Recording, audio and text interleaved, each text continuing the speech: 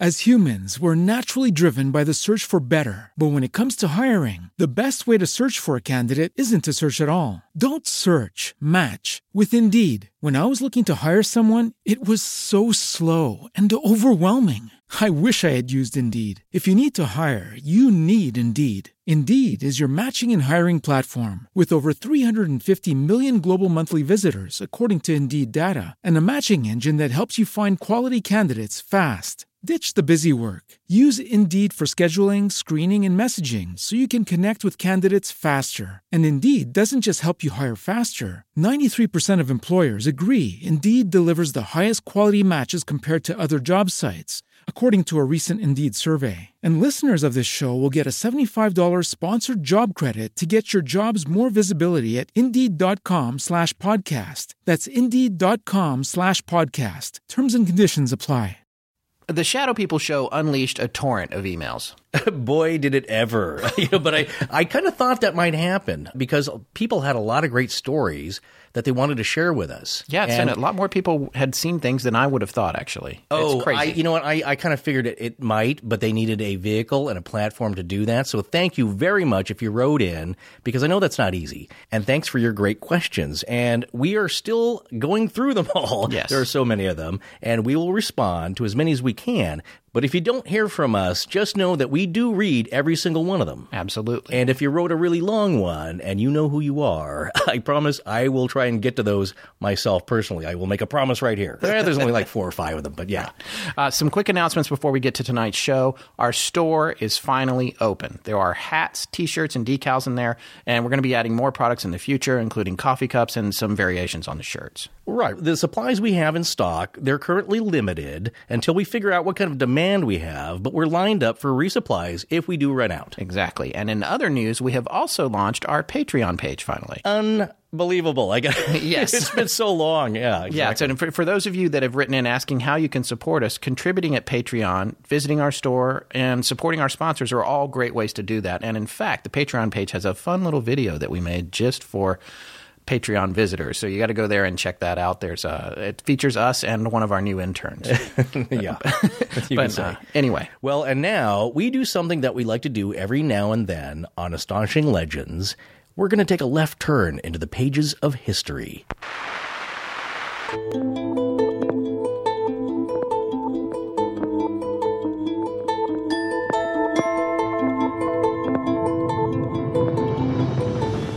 Welcome back to Astonishing Legends. I'm Scott Philbrook, and this is Forrest Burgess.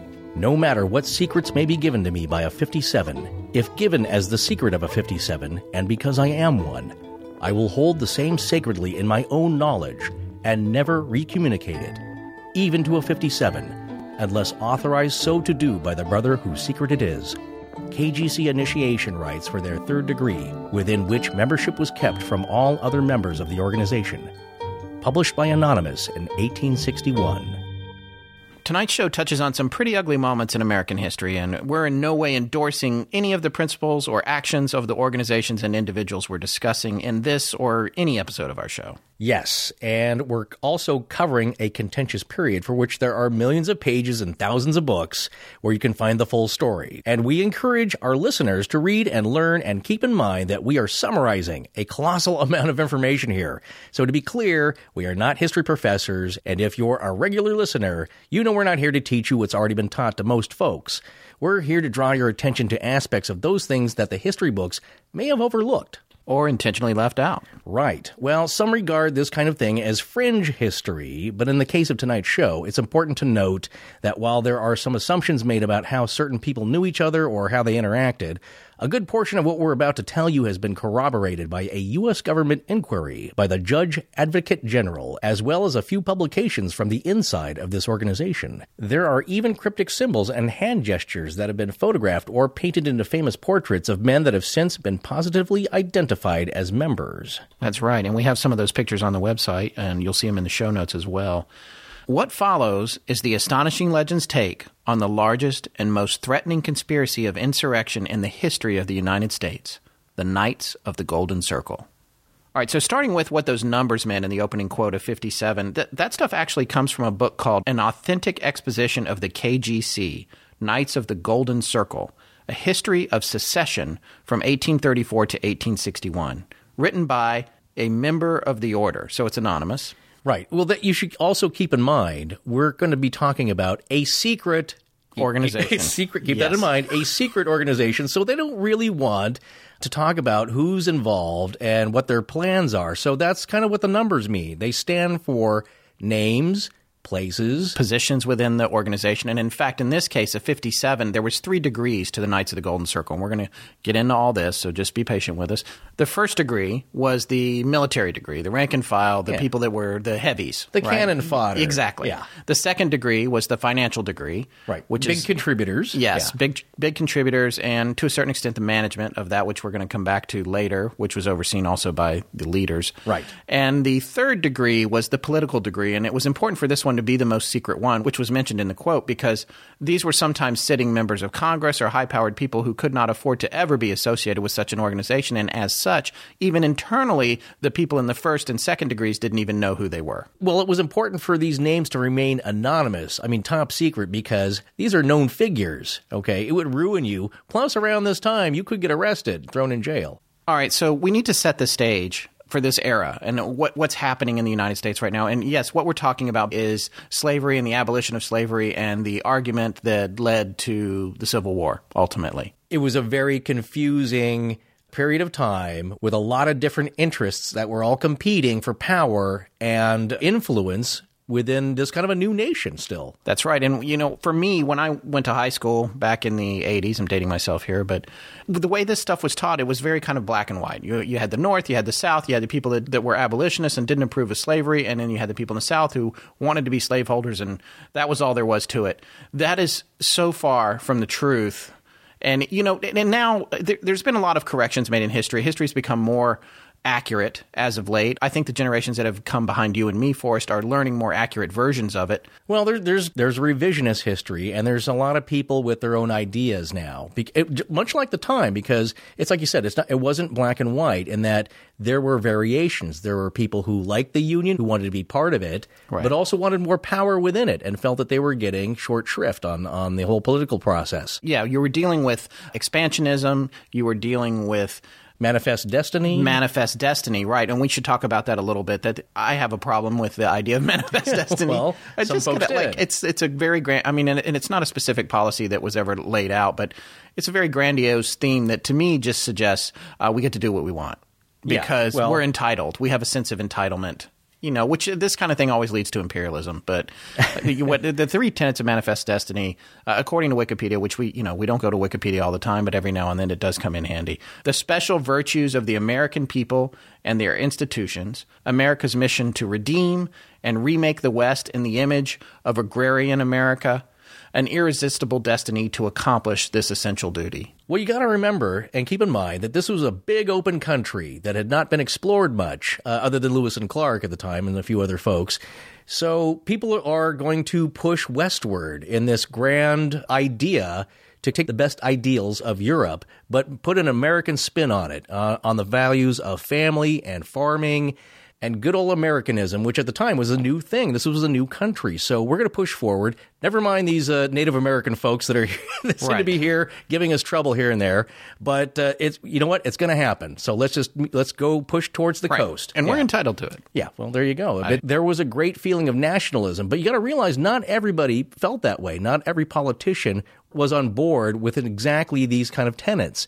Some believed in, the grandness of America, but let's go about it a different way. And some said, you know what, damn the objections, we're just going to do it, and we have a divine right to do this. Right. So there you go. There's this complex political climate going on, and what's happening is the Democrats of the South feel like the Democratic Party is dying. And so in an effort to sort of rebel against that, they start to form these groups called Southern Rights Clubs. And we're talking about like in the early 1830s and in that era and prior to what actually became the Knights of the Golden Circle, which we're going to get to here in a minute. But yeah, the origins or the seeds were planted probably in the 1820s to 1830s and found its major voice in the mid-19th century. So 1850s, this really starts to get cooking. There's this complex political climate going on. And what's happening is the Southern Rights Clubs, there's more and more of them. They're popping up everywhere. They're getting a little more organized. There's some thought to the fact that they may have had some interoffice memos or, some kind of paperwork, but no one has any of that. There's no record of it. Yeah. And it wouldn't be a leap to think that maybe they never did that on purpose in terms of starting to gel into a larger organization, which we're going to get to in a minute. Right. But they became prominent all over the southern portions of the country and also into the north a little bit, because there were people everywhere who were like, this is not what's happening with the North and with abolitionism and everything. That's not good. The big ideas that we're fomenting here, we'll probably be saying that word quite a bit, because that's what was happening, is that you had the idea of a federal government versus your local state government, because, these states are kind of new and people who are grouped together. And guess what? You see this a lot today. A lot of people are saying, hey, you know what? Let the folks here in this state decide what's best for us. We don't want to be told what to do. Yeah, not by a federal government that's 1,000 miles away telling us what to do, and they don't know how we live. Exactly. So those were the two big ideas. So the southern states had a way of living and a way of doing things. Yes, which was horrific. Well, not agreed to by everybody. But, Scott, you're right in that a lot of folks in the North said, hey, you know what? I like that idea, too. Even though I don't live down there, they should be able to decide what they want to do with the property they own. Yeah. And what is that property? That's the horrific part of it. Of course. Yeah. But, and we're going to come back around to that. And like we said, there's a lot of unsavory parts of this section of American history. One of the first things that these Southern rights clubs and these groups, as loosely organized as they were, considered a victory for them, and not that they undertook it themselves personally, but they wanted to be involved in it and they were for it, was the Mexican-American War, which was from 1846 to 1848. And when it was over, Mexico was 2/3 the size it was when it started. So essentially, America gained possession of most of California, Utah, Arizona, and New Mexico.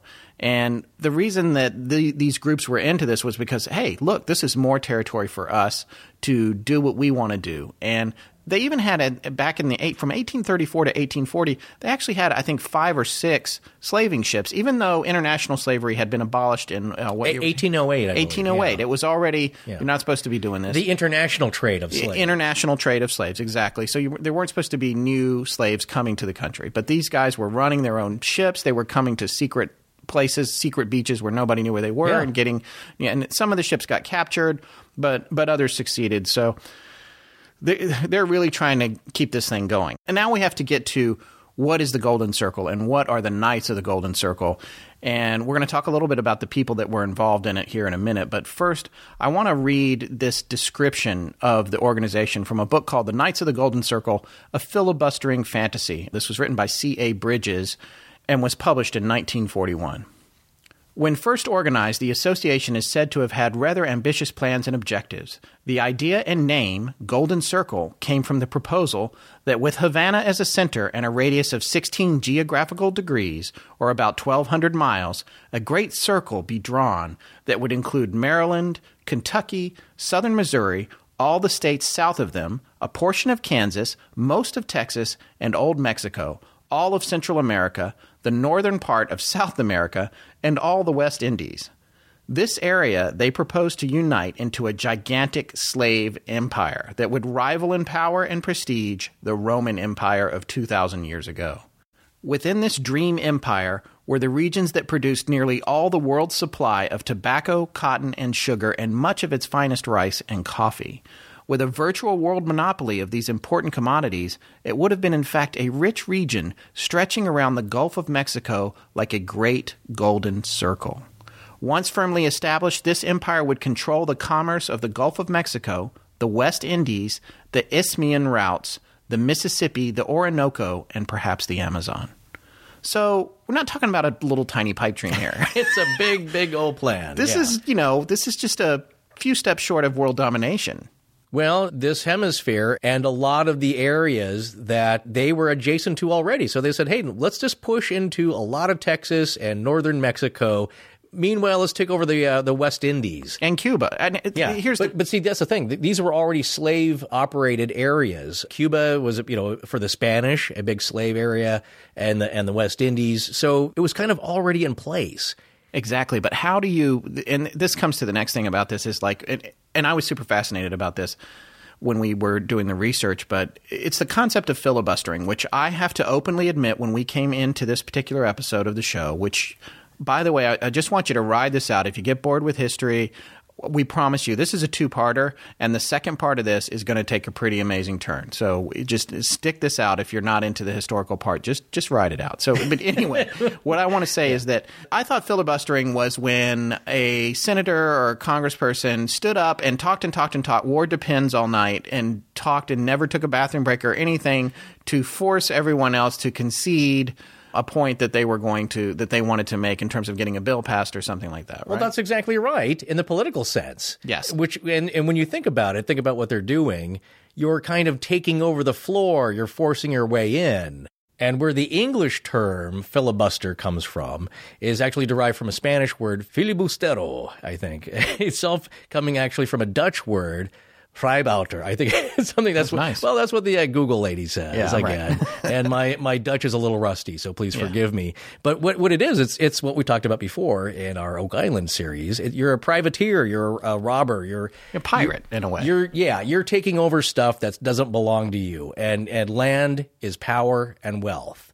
So in the political sense, again, you're taking over the parliamentary procedure and holding it up, kind of like screwing up the vote until they run out of time. And in the military sense, you're going into country that is not really yours, and sometimes not really sanctioned by the government of your origin. Sometimes kind of secretly that happens. Right, it's like a backdoor deal. And they're not officially endorsing it, but you know what? Go ahead if you can. Well, it's like it's a military version of the Manifest Destiny. We're gonna, you know what? We should have that. And were you telling me when we were talking a few days ago about the research? Were you the one telling me that you don't have a right to have a country if you can't defend it, or you don't have a right to have land if you can't defend it? No, I think you're thinking of, oh, brother, where art thou? You ain't no kind of man if you ain't got land. Exactly. Well, people think that in the very in the national sense. Somewhere I'd read that, or maybe it was a friend of ours that knew we were doing the show was talking about it.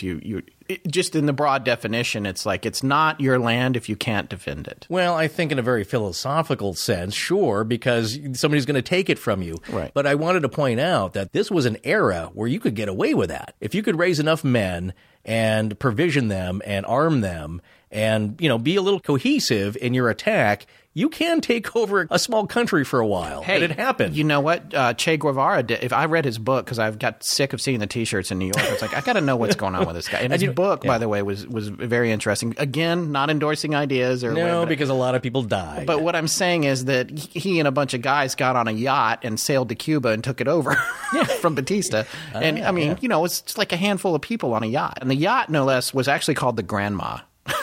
So, a couple of guys on a yacht called the Grandma take over Cuba. Anyway.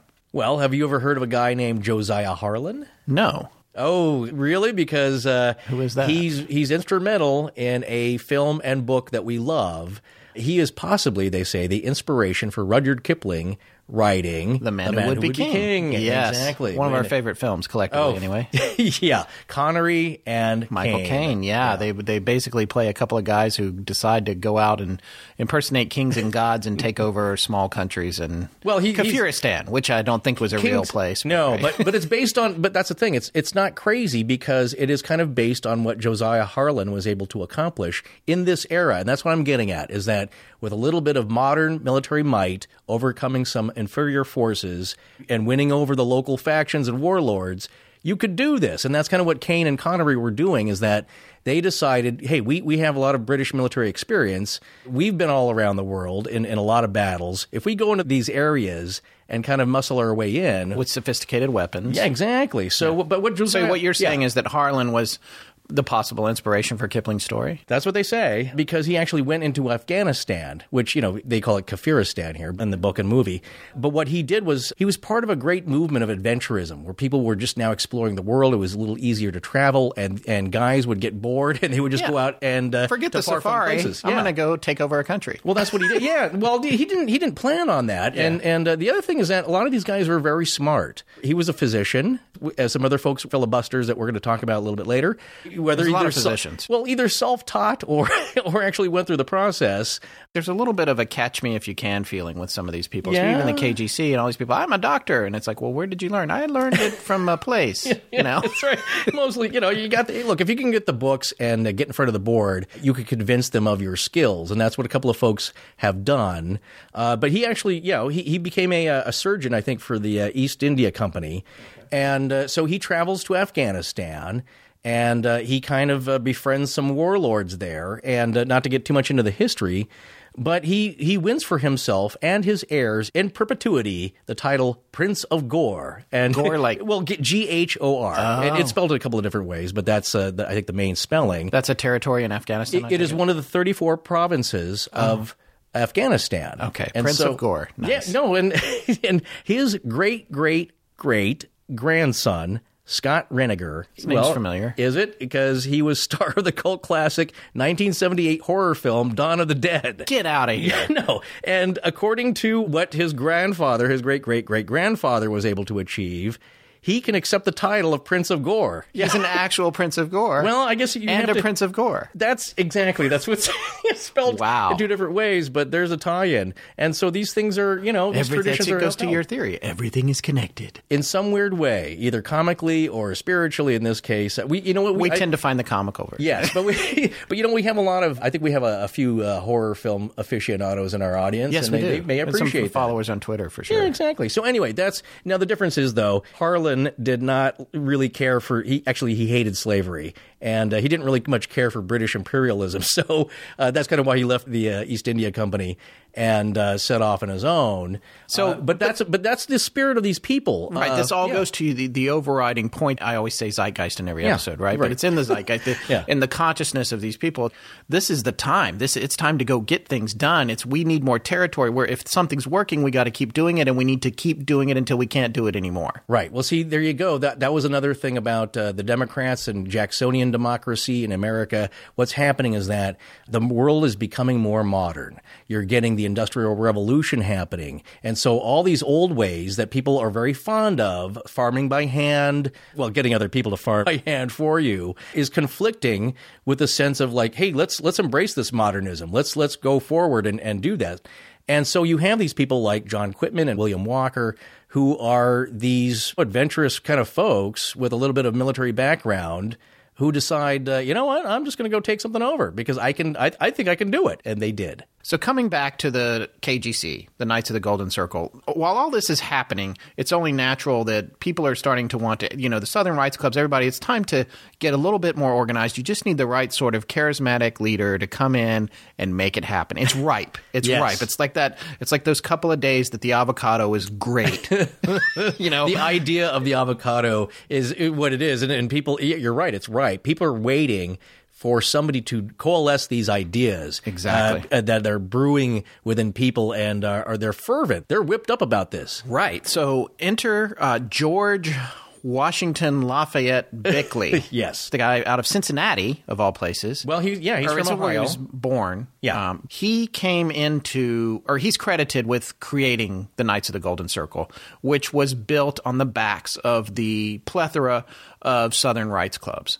So he, again, as you said, fomented that into an organization and started to put some structure to it and give it a hierarchy and a way to function. And that started with the first castle in Cincinnati, which is what they called their lodges. They called them castles. And who knows where they got that from. But yeah, so we have the Knights of the Golden Circle and their castles. Eventually they had castles all over the country, mostly in the South, but all over the place. Well, yeah. Well, the idea that I started to foment about Bickley himself is that he talked a good game. He could get people fired up, which is what happened. So he, of course, starts getting these ideas going of like, hey, Southern power, the states either within the Union or by themselves seceding, we need to coalesce our power and our wealth. A lot of people were aligned with this. So he was having either himself or other folks start establishing chapters in other territories and states. And you know what? There was a lot of sympathizers in Southern Ohio. Yes. And he was actually, he was born in Indiana. But it's that area, though. It's still wild and rough to a large degree. So there's not much structure in a national sense. So Bickley starts to put goals together, and he starts to work these goals into the fabric of the Knights of the Golden Circle. There's a lot of things going on with him, and not only Bickley, but there was another character that came along, Albert Pike.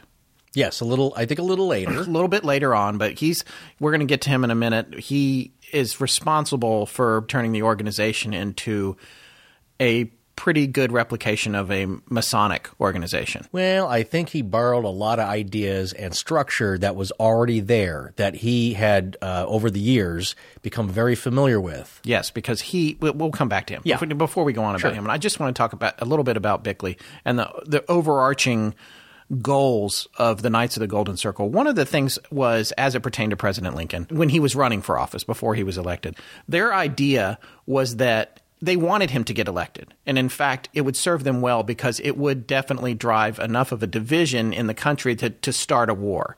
So they actually supported getting him into office, according to the documentation that we came across. That was how they knew they could catalyze all the members and all the castles into becoming a part of this idea of secession and creating their own system that was bigger and better and badder than, and I mean bad in this sort of 80s way, than what was happening in the North and the idea of the Union. Well, like I said, I think that they felt like they weren't getting the credit and the power due to them because the North was, that's, tyrannical. Yeah, well, that's where the northern states, I think they had more industry going and they seemed to have more money.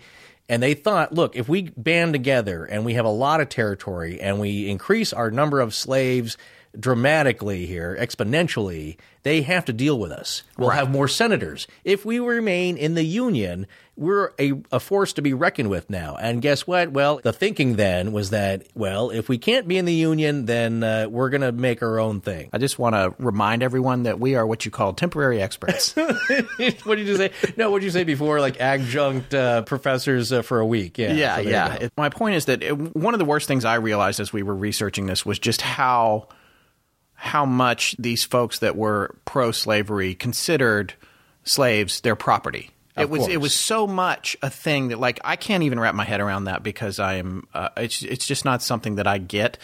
But we don't often think of owning other people. No, as strictly as property. No, I just don't get it. But I guess what I'm saying is that when they thought of these people as property, and then the government said, you can't have this property, we're taking it from you.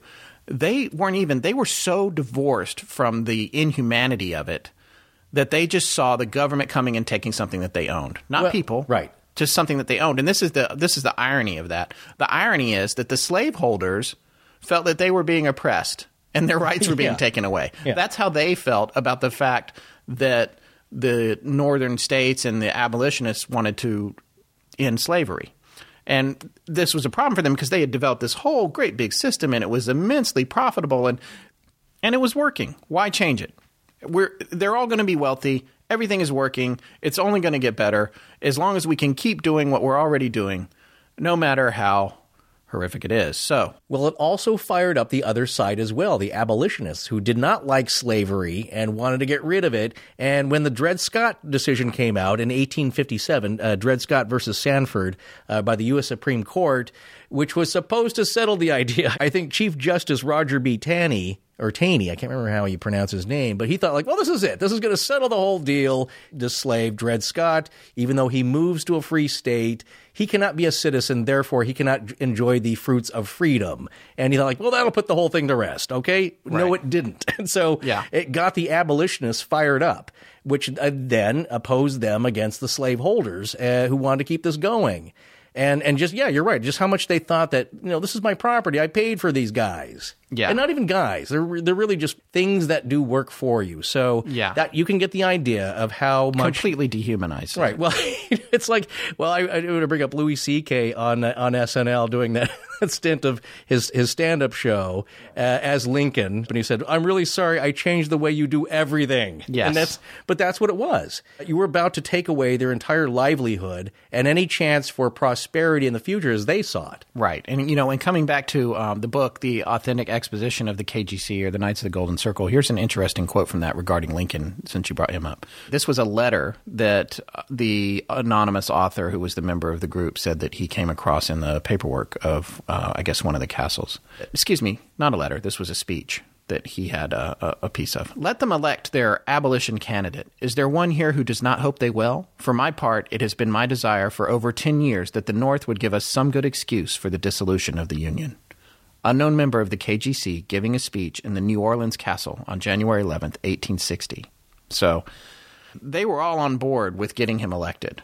This leads to a whole nother conspiracy, though. Like this, and we are really trying to sum up here. We are doing the Cliff's Notes of a lot of stuff, because this episode is actually all about getting to part 2, which that's the tie-in to some more developments that we really find is interesting. This is all interesting to us. We love history, but we're now going to be dipping into the areas where it gets very contentious, possibly for us, and our listeners. Because talk about JFK, okay? Everybody has got a theory. Man, if you were not on board with theirs, they got an earful for you.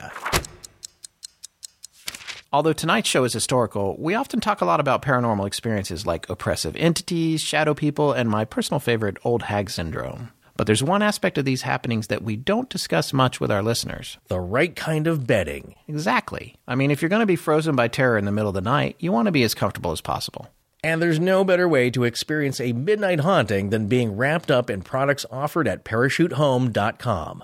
From comforters to duvets, sheets to quilts, and everything in between, ParachuteHome.com has everything you need to keep you relaxed, even if you're being terrorized by an evil force hovering over your frozen body or staring at you expressionless from behind a door. That goes without saying. Also, Parachute's website is straightforward and easy to use. Simply select the bedding items you want, your preferred fabric and color, and then get them delivered directly to your front door. With free shipping, free returns, and a 30-night risk-free guarantee, there's no reason you shouldn't wake up well-rested after a horrific night of unexplained sounds and paranormal intruders. Man, I cannot wait to test my new bedding tonight. I even got a Ouija board to get things rolling. Why would you do that? Why, you have a better idea?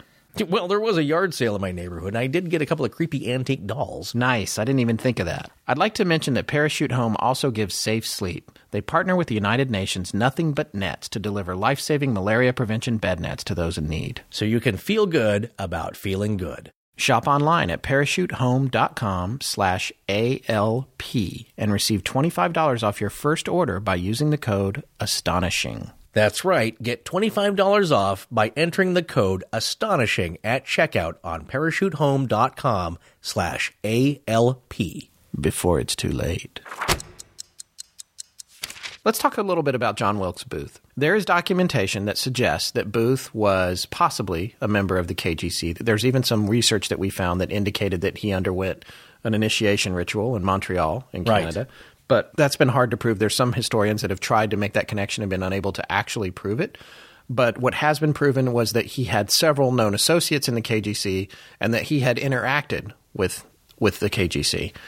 So there's all this stuff kind of swirling around Booth and Lincoln. And it's the other thing that's important to note is from the other book, that the one that I was just reading from, was that the KGC had at one point a plot to actually kidnap him on his inauguration day, I believe. And so they were going to take a whole force and go up there and try to take over D.C.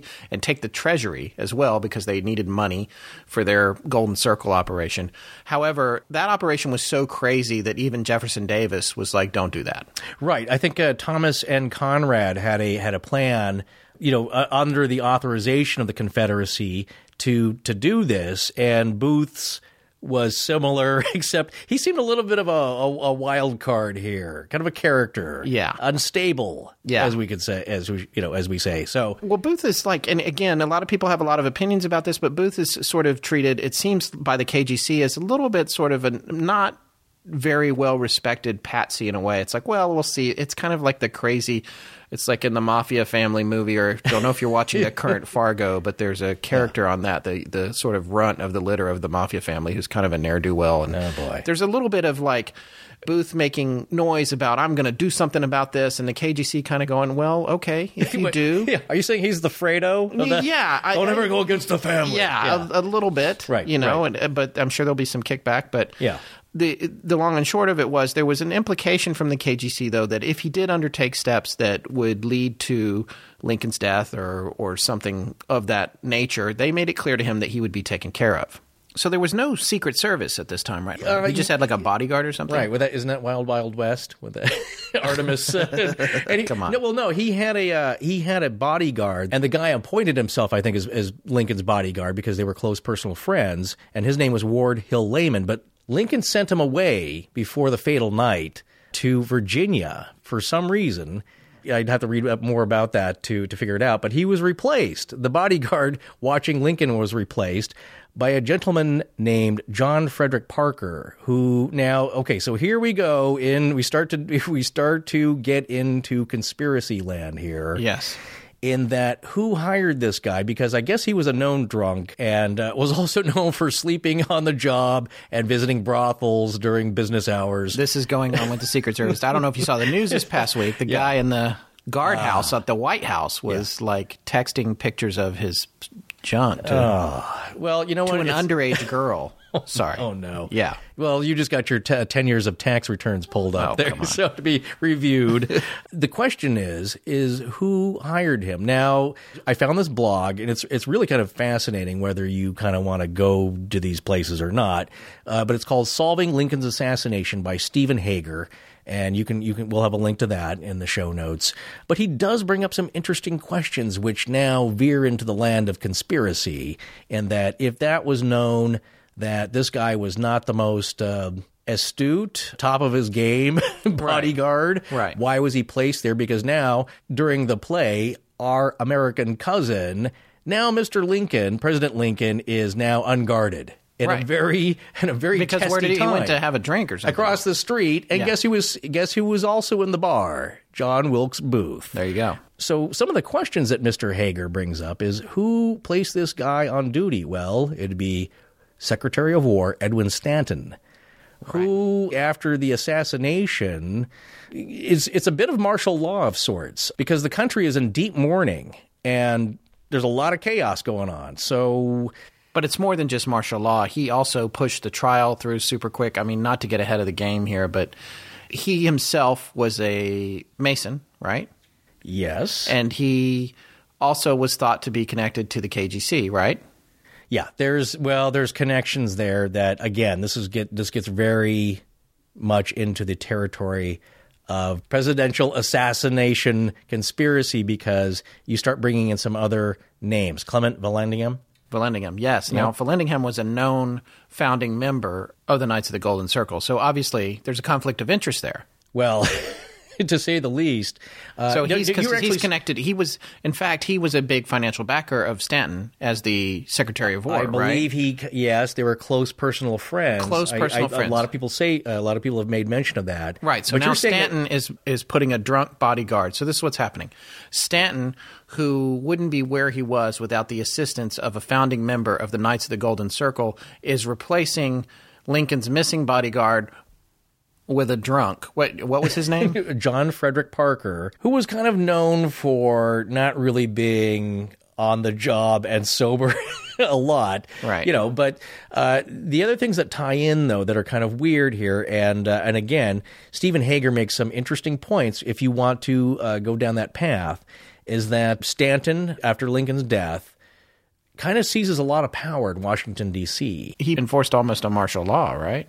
Yeah, kind of after the right. I don't know if I could say that concretely, but he took charge, and he also took charge of the investigation and ran a military court, and kind of quickly hung a few people that seemed inconsequential to the whole thing. Oh, right, like Mary Surratt. Exactly. Yeah, and Robert Redford made a movie about that called The Conspirator. Yeah. That deals mostly with Mary Surratt, but her son John Surratt was an associate of John Wilkes Booth. And the hypothesis is that he was really in on the idea to kidnap Lincoln at first. He thought that was a good idea, trade him for some high rankings Confederate prisoners of war. Yes. But then when the talk turned of assassination, he was like, I'm out of this. So he flees to Canada. Yes. And then eventually to Egypt. Yeah. But he gets picked up. But that was about 18 months after his mother was hung. And unfortunately for him, they had just passed a law forbidding military courts from trying civilians. So they were unable to secure his conviction, and he fully admitted that he had associations with Booth, but claimed no part of the murder, and the jury believed him, and he got to go free. So there you go. He admits in court that he knew the guy, and he just got kind of crazy, so I could have jumped off at a certain point. Yeah. So these ideas aren't that far-fetched.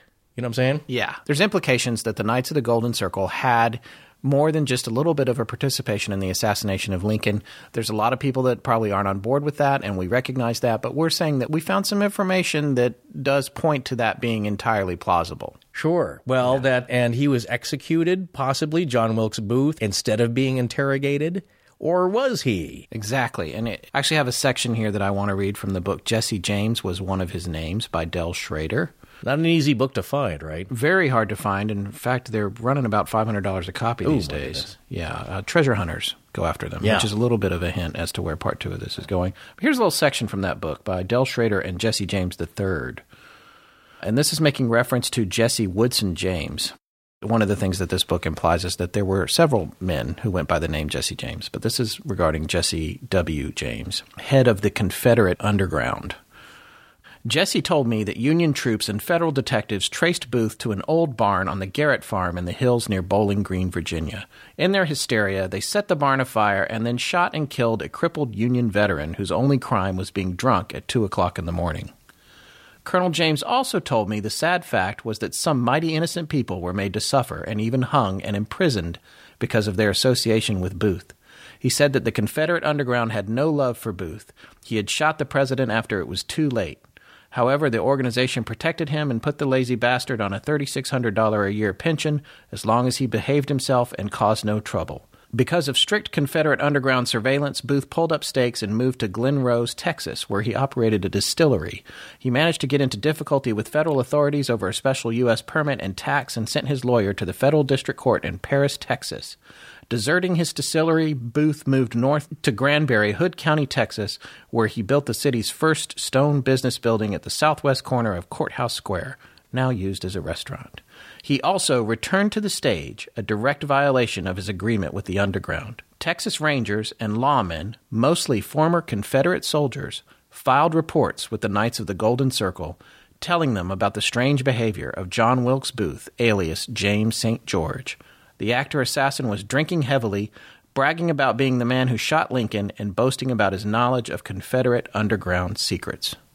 Wow, that is not a great way to keep yourself alive. No, it kind of reminds me of the gentleman from Goodfellas, Henry Hill. Yeah. Yeah, because I remember that he went into witness protection and just kept getting in trouble anyway. Yeah, but what a great movie, you know.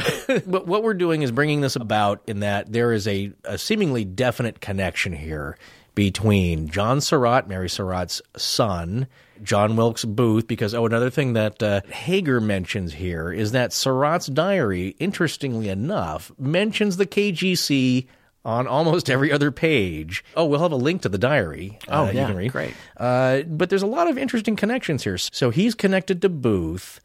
His diary mentions the KGC, and once Stanton gets a hold of John Wilkes Booth's diary, there's 15 pages that go missing.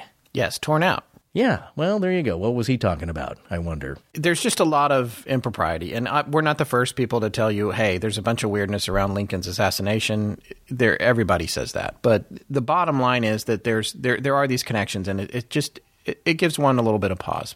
But ultimately, the fact is Lincoln was assassinated, and the Knights of the Golden Circle now are dealing with a new scenario. And they're getting to a point where it's time for them to go underground and disappear.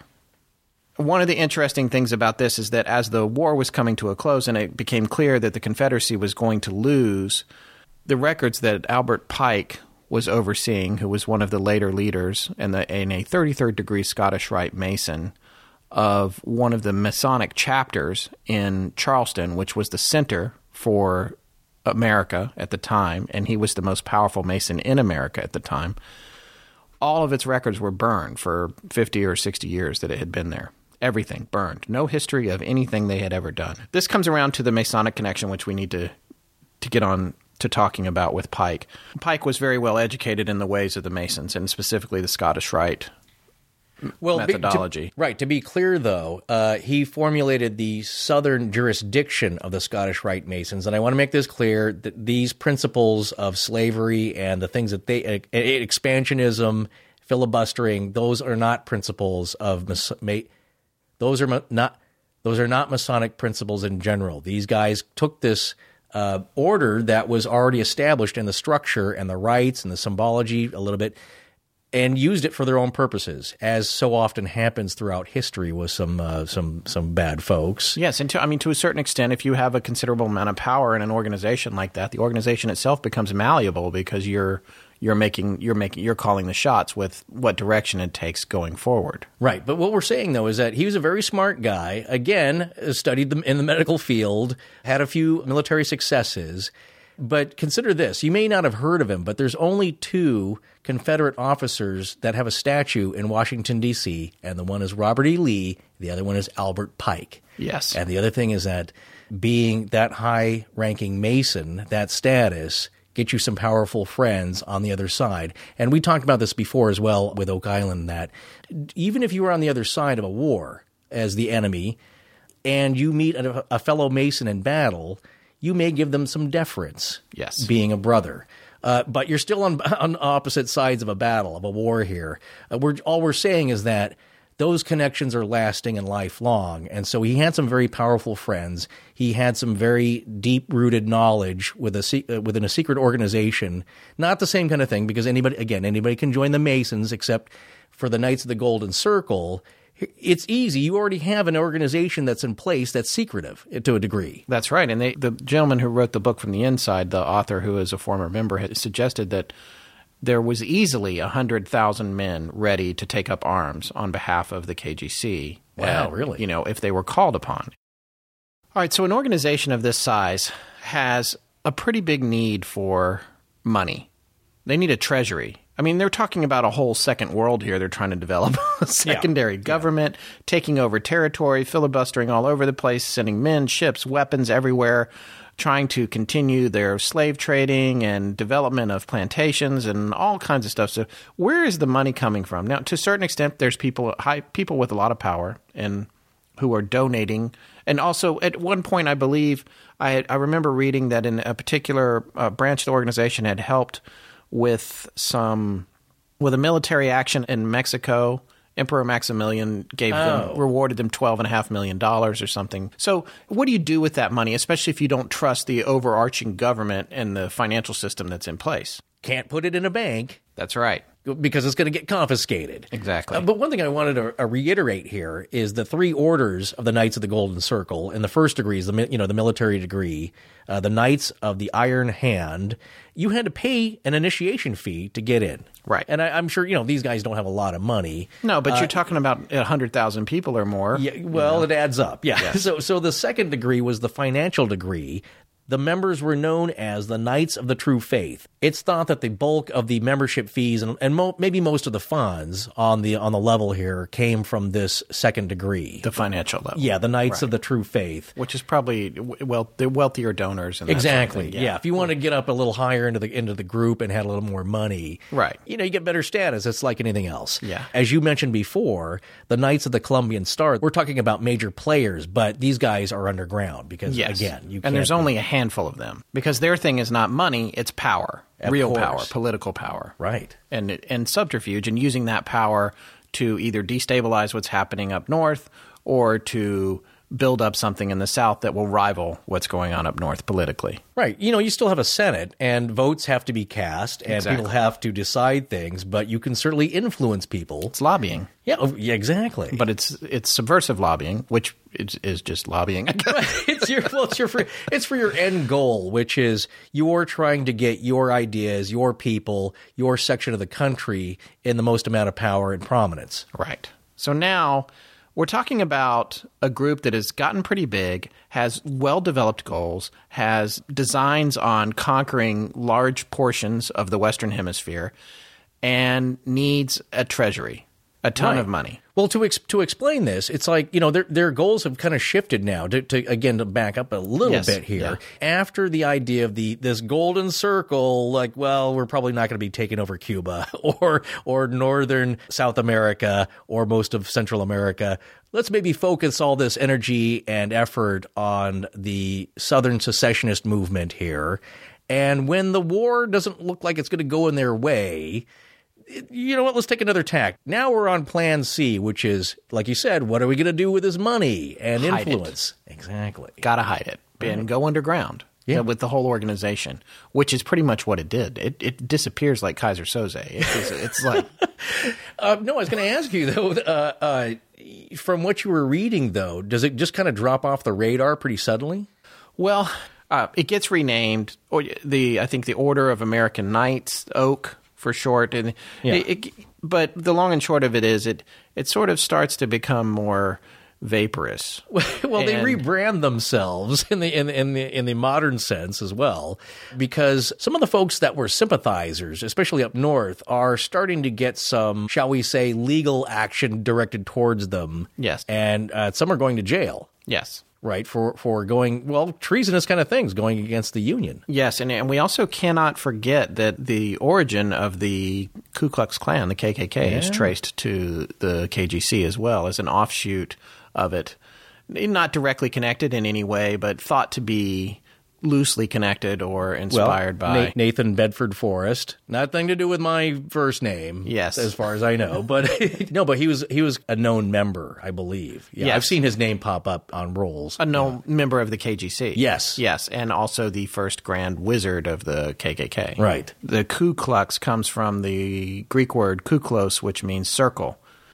So is the word circle there connected to the golden circle? It's hard to say. Yeah, But well, look, these ideas are being shared, yes. between various factions and groups.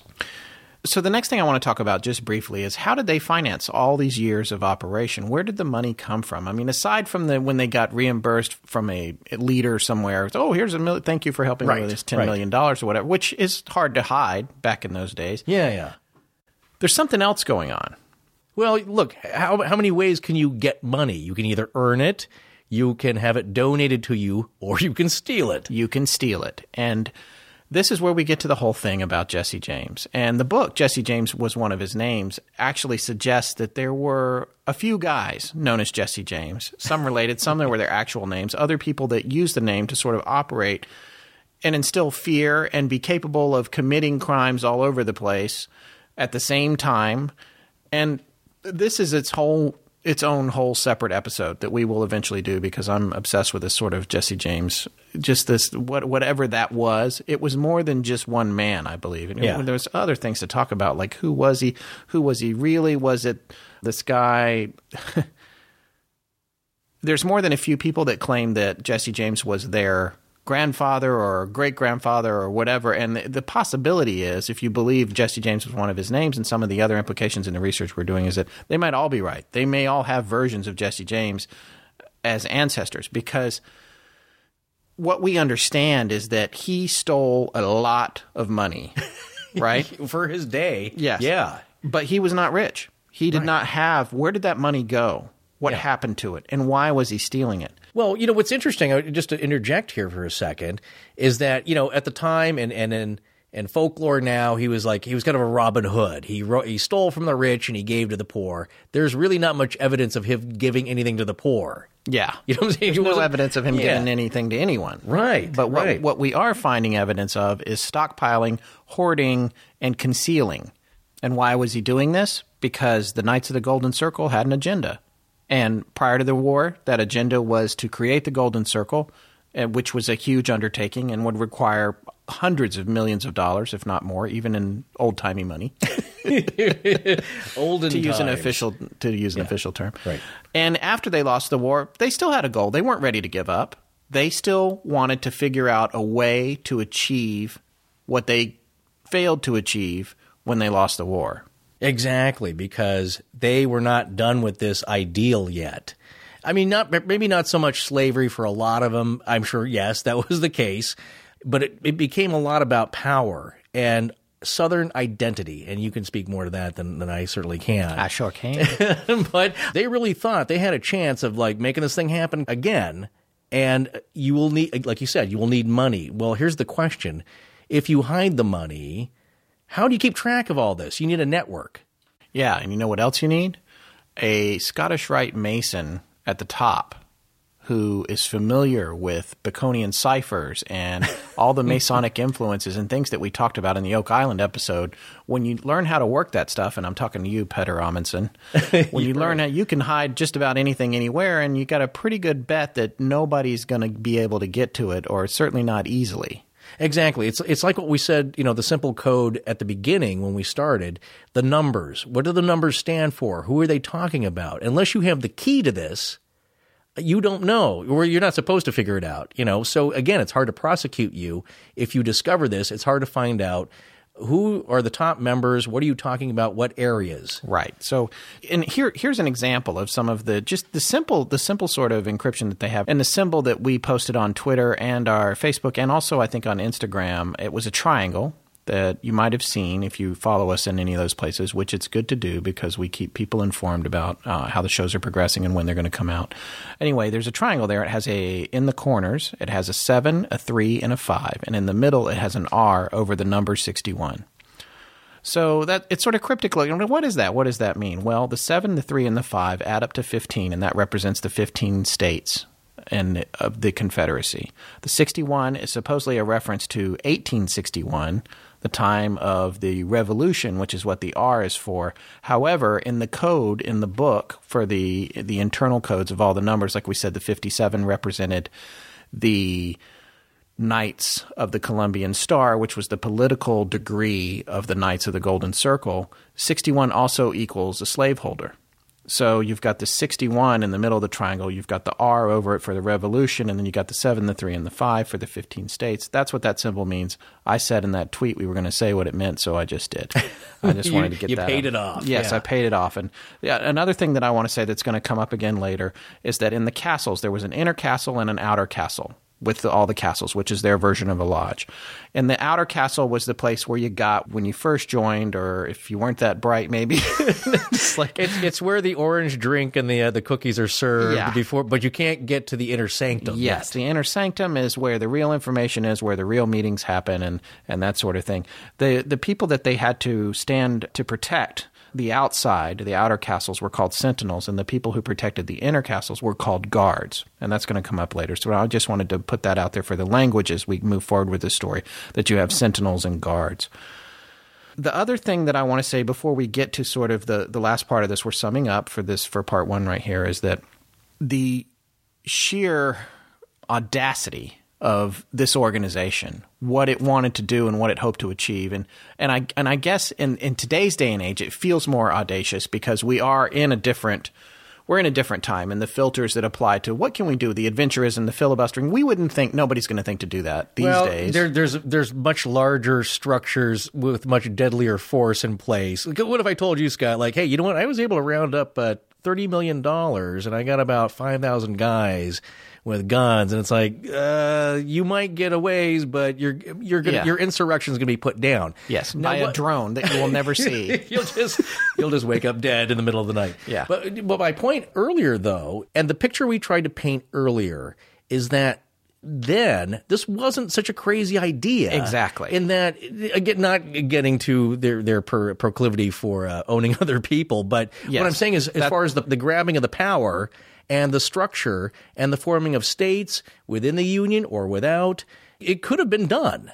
Right. And that's what we're getting at, is that in this era, things were still unstable. It was uncertain. The future of the country was uncertain. Nations were rising and falling, and this was happening in Europe with the Italian states. There are some connections there as well. There, as far as like the ideas coming from over the pond to America, as far as like the Italian states forming into the country of Italy. I think the colloquialism is across the pond. I don't think it's over the pond, really. I don't know who says over the pond. You're going to cut that anyway. You know why he's going to? Because he hit the mic there and it made a thump. I think the colloquialism is across the pond. It's not over the pond. Well, when you're flying back then, when you take the right? That's not going to work. They're never going to save that. No. Anyway. Point being is that they were borrowing ideas from an earlier era of forming nations of like-minded people who are living in the same area, coming together to form their own governments, which is, again, this is another big point. It's like, are we a federal nation, or are we a powerful set of states that want to believe the way we do things is best and we want to keep doing them? Right. So, and again, so that's the picture we're painting, is that they got close, possibly. If things turn the other way, who knows? Well, and again, like you said, the picture we're painting, let's look at the big picture. Let's recap this a little bit. We're talking about an organization that was born out of disdain for the future of the country and what was happening. And these slaveholders, initially they were organized in these disparate groups. Eventually they coalesced, which was the word I was looking for earlier. And couldn't very think of. nice. Yeah. They coalesced into something more sophisticated and were organized by people who brought in Masonic tenets for organizational stuff. Exactly. And as you said, we're not implying that Masons are into slavery. Well, no, because it's really Masonic, and I can speak a little bit on this personally, is that, my grandfather was one. And again, not to too much of my personal history, but what I'm saying is that is not there. It is just the opposite, because it's about freedom and enlightenment of your fellow man, not enslaving them. Yes. However, what we're saying, though, is that if you need to borrow a structure, an idea of a structure with communications that is kind of on the down low, Especially a secret society. there you go, in a way that is just not made public. Why invent something new? You already have one. And guess what? A lot of the high-ranking people within this, and lower and middle-ranking people, are already members of this other organization. Yes. Stanton, as we mentioned earlier, Edwin Stanton, high-ranking and devout Mason, Pike, all these folks are already in this fraternal organization. Let's just take that and transmute it into this other thing that we're doing. Right. And this is something I actually mentioned on a Facebook post this week. One of the things that the Masons learned is that if you need to mark something, or you have some important information that you need to impart, one of the best ways to do it is to enshrine it in a stone structure or some kind of thing that you know is going to last 1,000 years, or to bury it in the ground. Take a look at Oak Island, Enoch's Chambers, the pillars, Boaz and Yahim, that were designed to deal with flood and fire. How do you protect information that you need to move forward for many, many generations? You need it to still be there after you are dust. Well, of course, but you bring up a good point here. What's the thing that's most durable that you don't have to smelt? It's not iron or steel. By the way, there's an artistic piece of this guy made this metal that's supposed to last for like 100, 200,000 years or whatever, that's got an inscription on it. But your point is exactly right, in that there are those that believe the secrets of alchemy and hidden knowledge are inscribed in the great cathedrals of Europe, because they also thought the same thing. What around here, you can't put it in a wooden building, those burn down. Right. Books burn. What can you do that's probably going to be around 1,000 years, 2,000 years from now? A giant stone monument, or a cornerstone of a building, or the Washington Monument, if you're into that, the National Treasure kind of vein there, which also the second one deals with a little bit of the subject as well. So, all right, so now that we've set up the Knights of the Golden Circle and we've gone through a very sort of brief summary of how they came to be and then how they might have been connected to Lincoln's assassination, what would you do if we told you that their treasury, enough to run an entire country, was not lost? And is still being guarded to this day.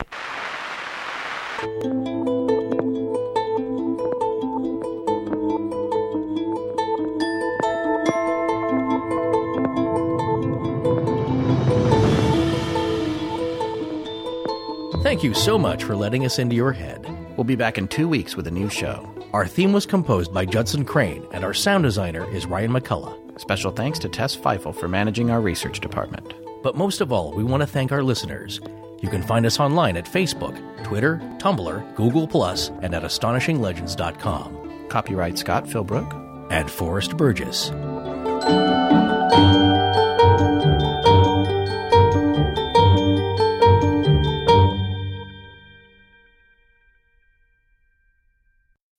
As humans, we're naturally driven by the search for better. But when it comes to hiring, the best way to search for a candidate isn't to search at all. Don't search, match with Indeed. When I was looking to hire someone, it was so slow and overwhelming. I wish I had used Indeed. If you need to hire, you need Indeed. Indeed is your matching and hiring platform with over 350 million global monthly visitors, according to Indeed data, and a matching engine that helps you find quality candidates fast. Ditch the busy work. Use Indeed for scheduling, screening, and messaging so you can connect with candidates faster. And Indeed doesn't just help you hire faster. 93% of employers agree Indeed delivers the highest quality matches compared to other job sites, according to a recent Indeed survey. And listeners of this show will get a $75 sponsored job credit to get your jobs more visibility at Indeed.com/podcast. That's Indeed.com/podcast. Terms and conditions apply.